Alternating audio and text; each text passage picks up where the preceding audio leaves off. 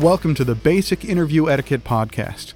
I'm your host, Paul Kavicki, and with me today are Roberta Terrell and Jonathan Ross, who work with DTN Productions International, Hallmark of Etiquette. Now, etiquette is a topic on nearly everyone's mind at some point. You notice it when it's painfully absent, and you admire it when it seems to just come naturally. Now, for those about to enter the professional world, what are some tips to guide them along the way of that first impression? Well, first off, arrive on time for the interview and be totally prepared. You'll be more relaxed and focused when you feel confident.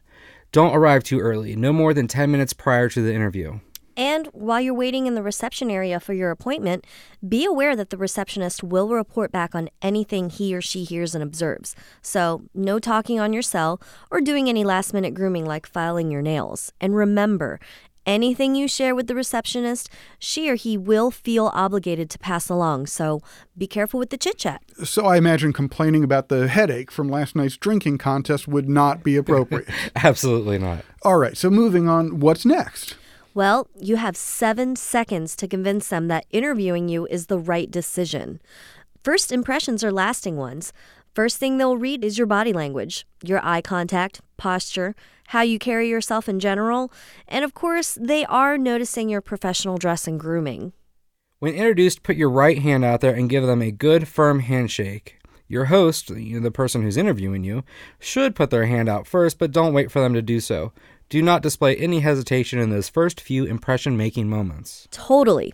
Listen to his or her name and focus on remembering it, as well as pronouncing it correctly. Stay with the Mr. or Ms. titles until invited to be more casual.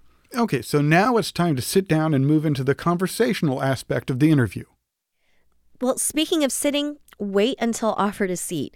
Don't just grab the best seat and make yourself comfortable. Think guest etiquette. You are on their turf. And always stand up when someone new enters the room to acknowledge them. All right, once you're seated, pull out your business card or contact card. You need to have one of these printed with your contact details on it, and also your resume. Make sure that you've carried your items in a nice presentable folder. And it's perfectly acceptable for you to request one of their cards right away or at the end of the interview. Okay, so now it's time to start impressing them with your academic accomplishments and your multiple attributes, right? No, you're in the door already. Don't blow it by being too cocky. You've interested them or you wouldn't have been granted their first interview. The question is, did you do your homework and have you arrived informed about what matters to them? Is it true that interviewers ask the most bizarre questions that have nothing to do with the skill set or job requirements? Yes. Be prepared with your own powerful 30-second self-introduction. Think of it as a commercial. This requires some planning and rehearsing.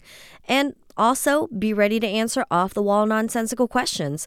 They may be testing you, so go with the flow and stay composed. Okay, so regarding basic etiquette, some interviews take place over a meal. And table manners matter. Fair or not, if your table manners are a mess, you will not make a favorable impression. Keep it simple. Know what to do or not to do with the napkin, which foods to order, which ones to avoid. Know what piece of silverware to use and how to make small talk. Okay, so a common question today involves how and when to thank people for interviews. So what are your recommendations? Paul, nothing replaces a handwritten thank you note. It's a gift of your time and shows exceptional consideration. You could certainly send both, a handwritten one in the mail and an immediate emailed thank you. Now, keep in mind, both need to be sent within 24 hours of the interview for the best impression.